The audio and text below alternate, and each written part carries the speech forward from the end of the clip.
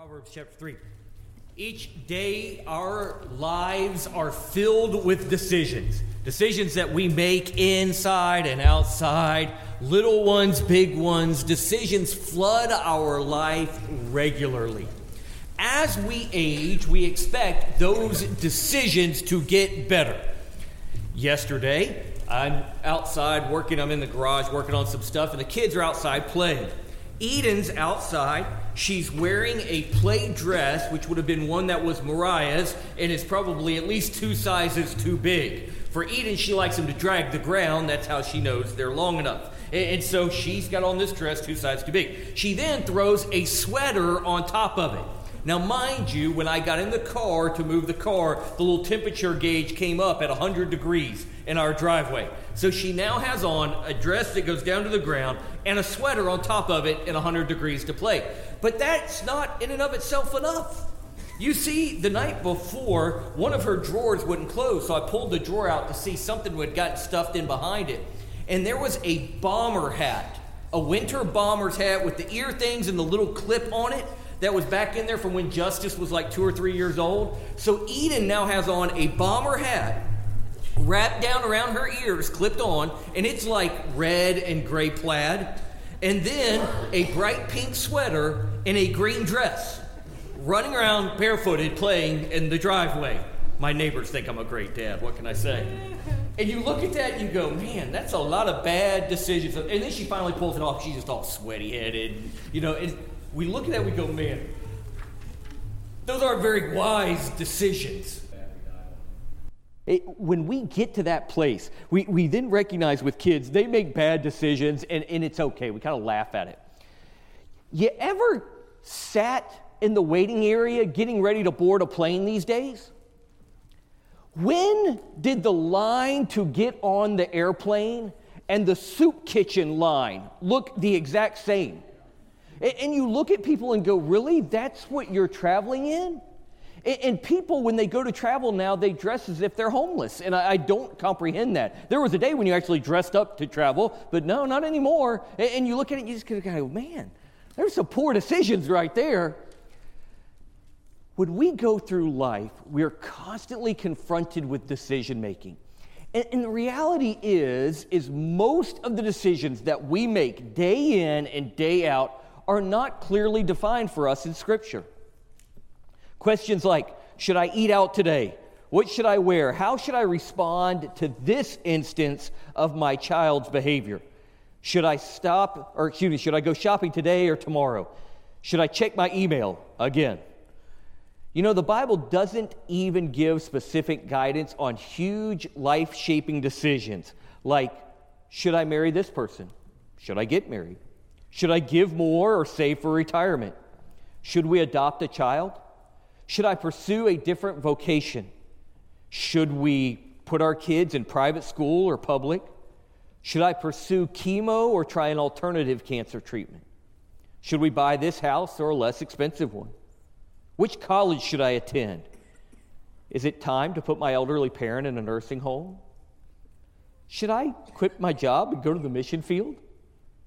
These are huge questions that you can look all day in Scripture, and there's not going to be a specific answer with your name attached to it. These kinds of decisions tend to have multiple acceptable options within the scope of God's revealed moral will. Yet, He cares deeply about the details and course of our life. So let us look at what guidance God gives to help us navigate in these slightly ambiguous areas. How is it that we make those decisions when we don't know exactly what to do? The first thing we have to do to make those decisions wisely is to focus on the process and not the outcome. Proverbs chapter 3 clearly gives us an incredible process that we go through when we're making life's decisions. Join me in verse 1. My son, forget not my law, but let thine heart keep my commandments. For length of days and long life and peace shall they add to thee. Now, you pause right there, and you look at verse 2, and you go, length of days, long life, and peace.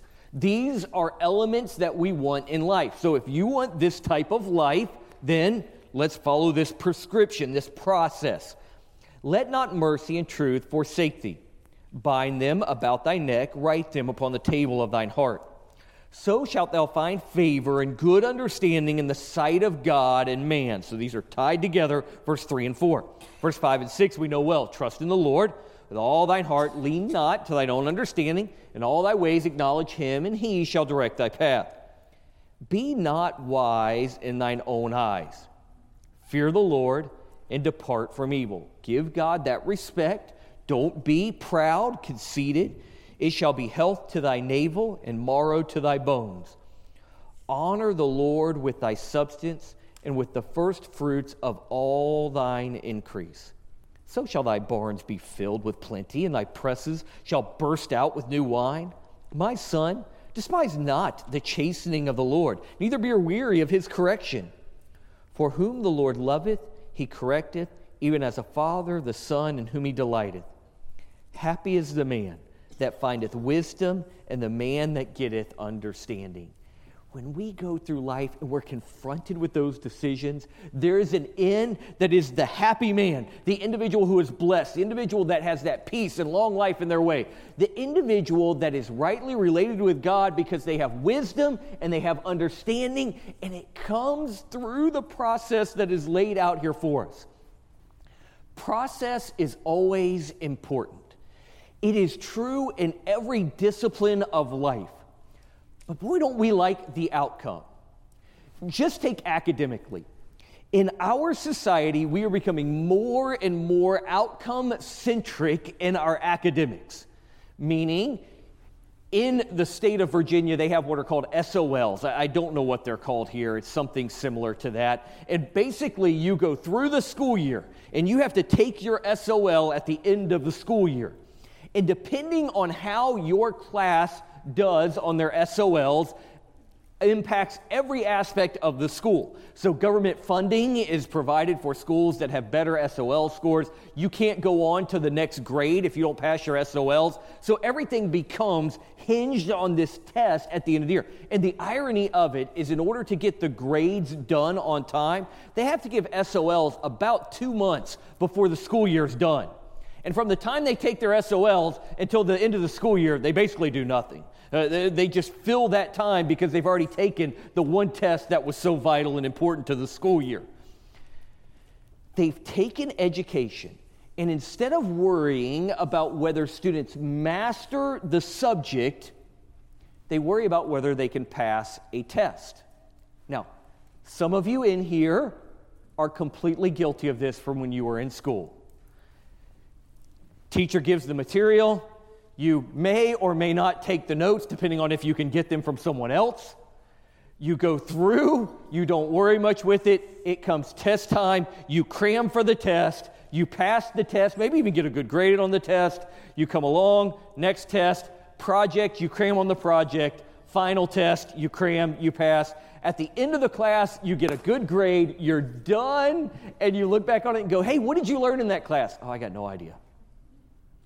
Because the goal was to get through the class instead of to master the subject. So the outcome is what's important, not the process of learning. You cannot become great at any musical instrument unless you go through the process of learning it. You don't become healthy unless you go through the process of exercise and diet to become healthy. The process is always important. And when it comes to decision making, you focus on the process. And what happens is when the outcome comes along, and if the outcome's not what we wanted, then we can get frustrated. We second guess ourselves. We jump to conclusions. You don't focus on the outcome. You simply focus on the process. Right now, Kara is just over 4 weeks in the hospital, 2 weeks at home. So 6+ weeks now of laying. That's what she's been doing for 6 weeks. For the last 4 weeks, she's been in the hospital. The nurse came in and said, so we've gotten to know several of the nurses very well over the course of time. One nurse came and said, she goes, you don't understand.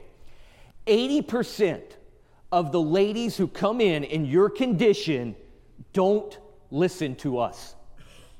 And I'm going, that's probably a bit of an exaggeration. I mean, this is, kind of critical. This is life and death for the kids. And she goes, no, 80% don't listen to us at all. And I thought, no. So yesterday, we had gone up, and my mom was up there, and the kids were up there, and so they're in the room with Kara, and so I got out of the room, okay? So I came outside, and I just stood out there for a few minutes talking to the nurse because it was quiet out there. And so I'm standing there talking to the nurse, and while I'm up, I'm maybe 3-4 minutes, I'm standing out there talking to her. And as I'm talking to her, this lady who's in the room next to Kara comes walking out, who's on bed rest and supposed to be laying down. She comes walking out to see the nurse and say, hey, when you get a chance, I need something, if you could come in and help me with it. I go, but aren't you supposed to be in bed? There's a little button there you could push. You don't have to get up and walk out. What they are doing for most of the ladies on that floor is not complicated. It's not medical genius. It's lay there. Do nothing. Keep things simple and keep making fingers and toes. All right, that's your job here. You have to trust the process. And if you'll trust the process, it'll work. And the lady said, look, for the 20% who listen, it works. It works. We have great results from it. But you've got to do what we tell you to do. When we come to decision making in our lives, if we will look into Proverbs chapter 3 and just simply do what the Lord challenges us to do and teaches us to do, and trust the process, then the outcome will take care of itself. And then, honestly, at the end with the outcome, I don't even have to worry about the result. Because I know that the process is going to bring me to verse 13, to that happy is the man that findeth wisdom and getteth understanding. So let's go back and let's look at the process. Now, as we go through this and we look at our decision making, one of the things we have to understand is our decisions that we make in this process will show our love. Our decisions will show where our heart is. It will show where our love is at. So as I'm making these decisions, if I trust in the Lord with all my heart, if I look to God, then it will show my love for God. If I'm looking towards finances, it will show my love towards finances. If I'm looking towards the approval of people, it will show my love towards the approval of people. So the decisions that I make in life will show where my heart is. It will show my love. So here's the process, simplified, and then we're going to expand it out. Verses 5 and 6. Trust in the Lord with all thine heart, lean not to thine own understanding. All thy ways acknowledge him, and he shall direct thy paths. First of all, there in the process is to trust. To simply put my dependence and belief in what God says. And we've even looked at that in the last few weeks on Sunday morning. Trust that God is big, that he is able, and that I don't have to put anything in this life before him because I can depend on him. Remember the Sabbath. Why? His provision is going to take care. When I trust, then I don't have to worry about the details of it. So when it comes time for certain decisions in our life, if I just trust that whatever God says is going to work, it takes so much of the decision out of it. Many times we agonize over things that we already know the truth. We just don't want to do them. But when I will just simply trust in the Lord with all thine heart, lean not to thine own understanding. That phrase, lean not. The idea here is to forget your interpretation. This is great to me. Forget your interpretation. So don't lean into your own understanding. Man, we can take Scripture and interpret it to mean exactly what we want it to mean. And that's not at all what the Bible's teaching. When I will just trust and say, okay, God, look, this is you. You're always right. You're always just. You're always holy. So God, I'm going to trust. And then I'm not going to lean into what I want the outcome to be. Because we want certain things to go certain ways, we will come to Scripture, and it is not what we are looking at, it's the way we are looking at it that is the issue. All of us have bias. All of us have perspective. And that taints our view even of the Word of God. So the idea of leaning not into my own understanding is that I will not try to find my interpretation of it, but I will genuinely go back to the truth of Scripture and openly give myself over to what God says. Trust in the Lord with all thine ways, and lean not to thine own understanding. In all thy ways acknowledge him. The way they're all. Be consistent, be complete, and be continual. This is the key here. All right, so if I'm going to walk with the Lord, and I'm going to trust in him, and I'm going to lean into him and not into my own interpretation, if I want the process to work regularly and continuously throughout my life, I have to do it consistently. It can't be that in this one area of my life. Oftentimes what happens, we go through life and we're living our own way, we're trusting our own interpretation, we're walking in our own wisdom, we're not worried about what God says. And then we come to a major difficulty and we go, but God just won't show me his way. And the reality is God's been showing you his way for years and you just hadn't been listening. And so now you can't even hear, you can't even determine. I enjoy hunting. You get out in the woods, and the woods are not a quiet place. People think, oh, it's so nice and calm and quiet and peaceful out there. I hate squirrels. They're the noisiest little stinkers when you're out there in the woods, man. They make all kind of noise around. And things falling out of trees, and yes, it makes a sound if no one's there to hear it. And so you got all this noise going on out in the woods. And when you first start, every noise, you're looking to see what it is. You're bringing your gun up. You're ready for it. But the experienced hunter, he begins to know what sounds are actually something worth paying attention to and which sounds to just ignore. And oftentimes, the things you need to pay attention to are very subtle. And it is amazing to me how the bigger the deer, the quieter they are in the woods. They didn't get big by accident. And when you learn to listen to what's really there, consistently listening to God, to that still small voice, and when those decisions come, it's amazing how when I'm consistently listening to God, I can just hear his voice at the quietest of times. But complete. We are so bad about obeying as long as it's convenient for us. But if I'm going to take God's word in all my ways, that means every aspect of my life, I'm going to listen carefully, consistently, completely, and I'm going to keep doing it time after time after time.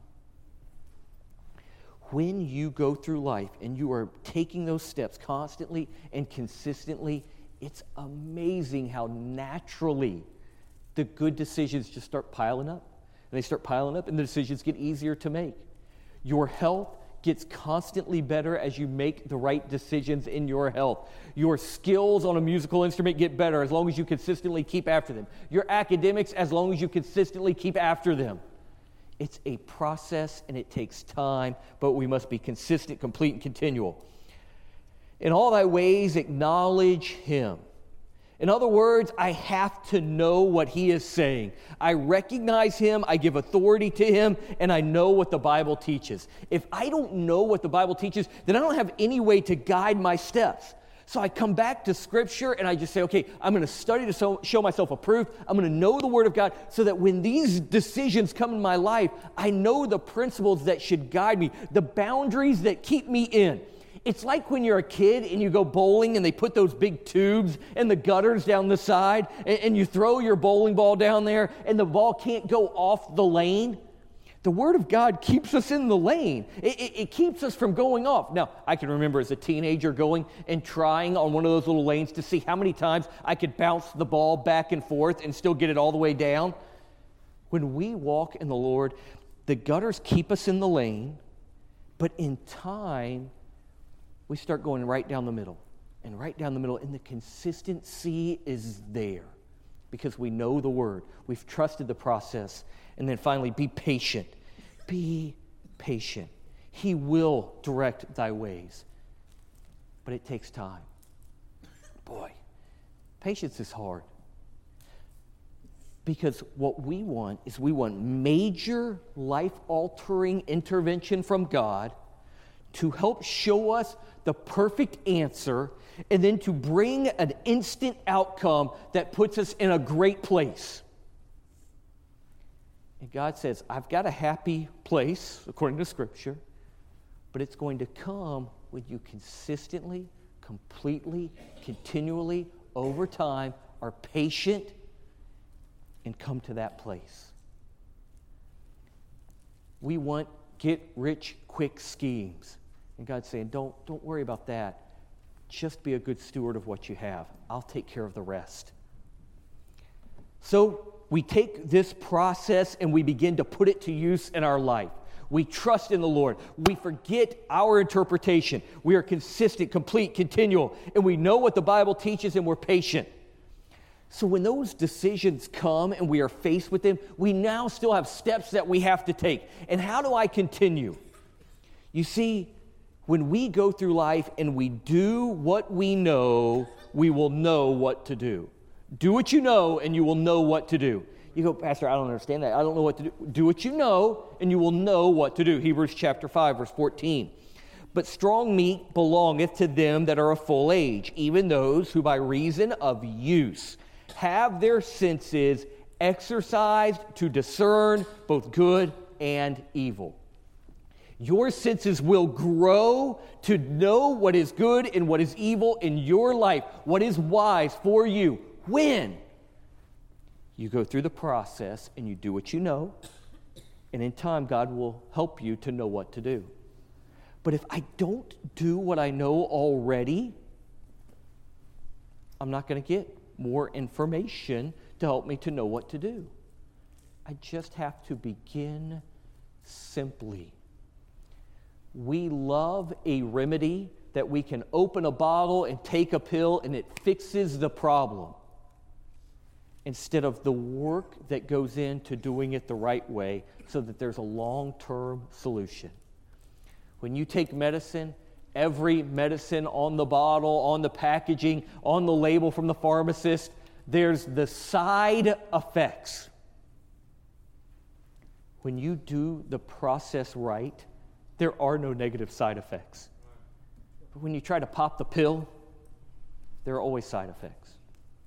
We have to simply do what we know, and then we will know what to do. The rest of this passage helps expand this for us. Look in verse 1. My son, forget not my law, but let thine heart keep my commandments. So don't forget my law, keep my commandments. The idea here is to know and obey the law and the commandments. The law there is Torah, the Bible law. So know the Bible law, and then the commandments are the kind of the civil, the local authorities.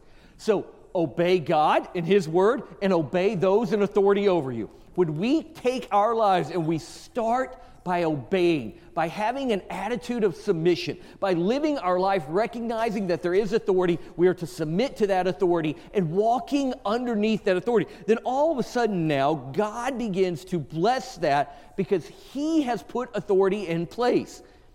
That becomes hard from us when we think the authority is ungodly, when we think the authority is evil authority. But so much of the New Testament that talks about submitting to authority is talking to individuals who were owned, who were literally slaves, talking to individuals who were under emperors that were burning believers alive, that were throwing them to the wolves. We don't live under that type of oppression.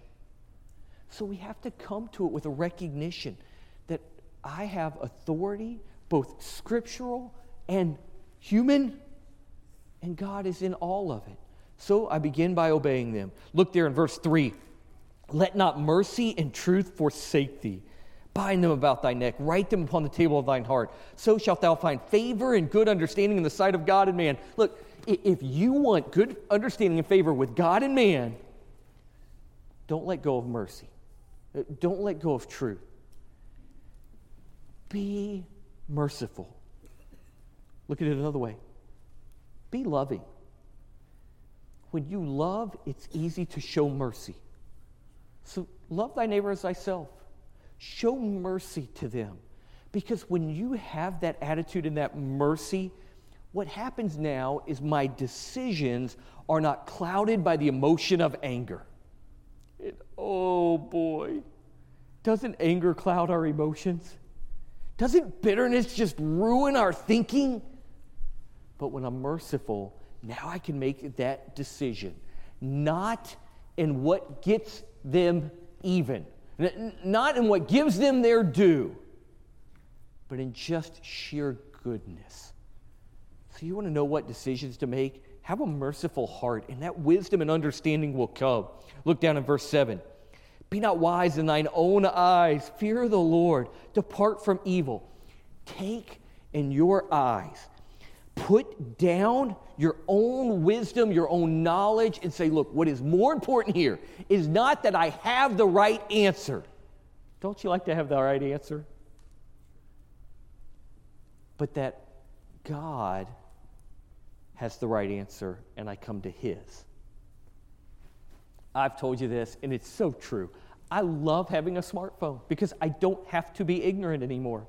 If there's a question that comes up, I just search it and get the answer, and on I go with life. And so I could get that information so quickly. 20 years ago, young people, we just were dumb. I mean, we just didn't know, and so we just didn't learn it. And we just, hey, do you know? No, I don't know. Do you know? No, I don't know. So we just went on not knowing, and life was perfectly good. Now it's like, okay, I got to find that out, and then I forget it, but it's okay because I can look it up again as long as there's Wi-Fi. I'm good. I have now so much knowledge available to me. Man, I sure think I'm smart. Karen and I have started joking that Dr. Google, because anytime people in the hospital now and they've got a medical condition, well, I Googled it and this is what it said. And so everybody thinks they're their own doctor now and they Google their information and they have all the answers.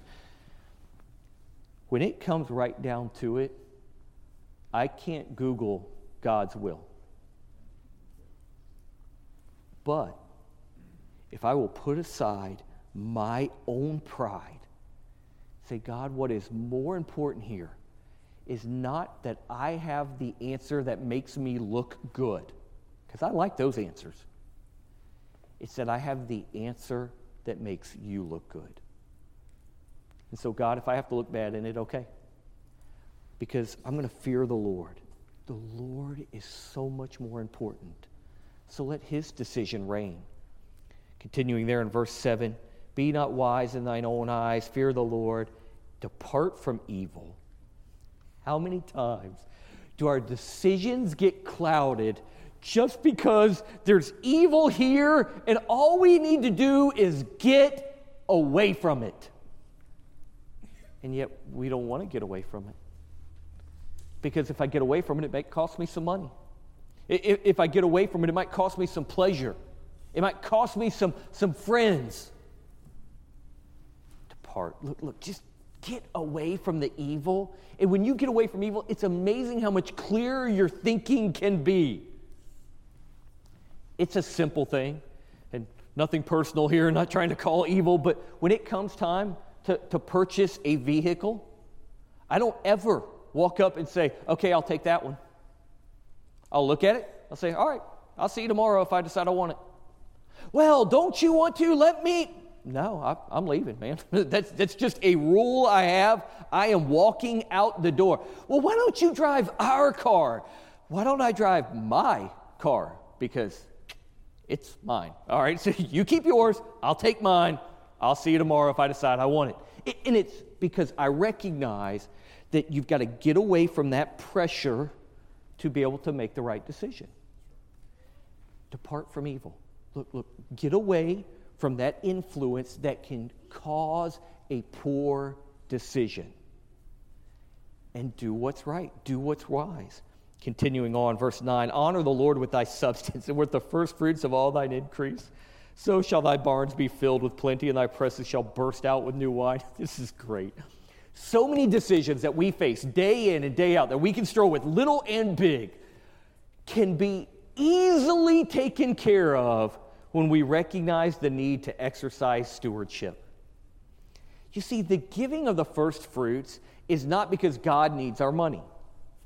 The giving of the first fruits is so that I recognize it's all God's money, and He just lets me use part of it.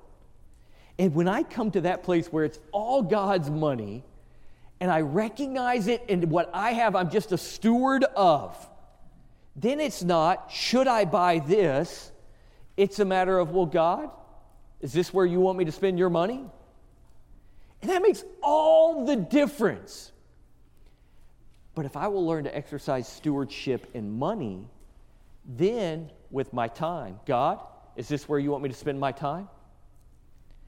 God, is this the way you want me to train your children? God, is this the way you want me to treat the wife that you have given me? And now every aspect of my life becomes stewardship. God, you've given me this. How do you want me to use it? And that decision-making process changes completely because now it has nothing to do with me. It has everything to do with just stewarding what God has given me. Look at verse 11. My son, despise not the chastening of the Lord, neither be weary of his correction. For whom the Lord loveth, he correcteth. Wouldn't this be true? If God sent you a text message and said, stop doing that, you would go, oh, well, okay, I need to stop doing that. If God said, hey, you were a little rude to your spouse today, you would go, oh, okay, well, I guess I need to apologize. I would get that. But when the person who corrects you isn't God, that's a little harder pill to swallow. Especially if that person's less than likable. If you want to make wise decisions, you have to learn to be correctable. Because God doesn't send us text messages. But God sends people along to help us and to help point out and to help chasten us. And I don't know about you, but I don't really like those people. They're not pleasant in my life. But it doesn't mean they're not needed in my life. And when we become correctable people, not people who compromise on Scripture just because someone has a different opinion than us. No. But when we're not in the right direction and someone comes along and God uses them to align us to His will, if we're not correctable, then we're going to make a lot of bad decisions. And look, you know that person, unless you are that person. You know that person where you just go, man, I have tried to help them, and I don't mean to be overbearing, and I don't want to but man, they just won't listen. Yeah, but we've all been there. But for you and I, if we will simply be correctable, then the decisions get so much easier. The wonderful thing to remember in all of our decisions is that Jesus is our good shepherd. He's laid down His life for us so that all of our sins, including every sinful and defective decision, are covered by His blood. He will never leave us nor forsake us. He has a staff long enough to pull us out of every hole and a rod to guide us back when we stray. So as we go through decisions and we make them, God is there to shepherd us in those decisions. And remember this, the grace for tomorrow's decisions is not needed today. We have a phrase we use in my house, don't borrow tomorrow's trouble. There are decisions that have to be made, and the grace that God gives for those decisions may not be available today because I don't need to make that decision today. But our society, oh no, you got to make that decision right now. Oh, no, I don't. And by the way, I can change my mind. I can make a decision and go, you know what? The Lord's really worked on my heart. He's corrected me because that was a bad decision. And I want to fix that. But when we go through life, all of these decisions that are all around us, if we will simply come back here to Proverbs chapter 3, and we will come to the Lord in genuine, submitted humbleness, fearing God, seeking to have His name lifted up, going through these principles of the process that He has laid out in Scripture, then we can come to a place to where His grace is there to help us make that decision when we need. The wisdom is given, the understanding is granted, and then we can go through life with the outcome that God wants. Not the outcome that I desire, the outcome He desires, because I've simply followed the process that He has given me. You've heard the message. Now I hope you'll respond to it. If you've never trusted Christ as your Savior, now's the time to bow your head and ask Him to save you. In John 6:37, Jesus tells us that He will not cast out anyone who calls upon Him. I hope that you will call on Him today. If you need help spiritually, we'd love to be of service to you. Leave us a message, would you? At hbcga.org or 770-974-9091. Our service times are 10:45 on Sunday morning, 9:30 for Sunday school, 5 o'clock for the evening service, and then 7 o'clock on Wednesday nights.